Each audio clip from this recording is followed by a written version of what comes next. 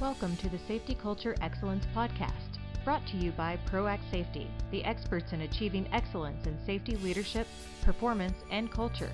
And now your host, John M. Galloway. 2 encouraging things. As we project how the fourth industrial revolution will impact industry and safety, 2 aspects seem especially encouraging to me. Number 1, by almost all projections, technology will not replace humans as much as it will enhance them. Advanced communication methods, wearable technology, smart PPE, and exoskeletons, to name a few, are all designed to enhance human performance. Even robots and drones don't replace workers since both require an operator. The work will simply be different, not totally replaced.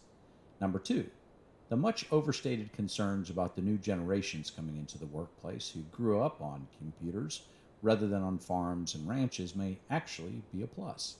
These young workers will be significantly better robot and drone operators and will adapt to new wearables and communication media better than the generations before them.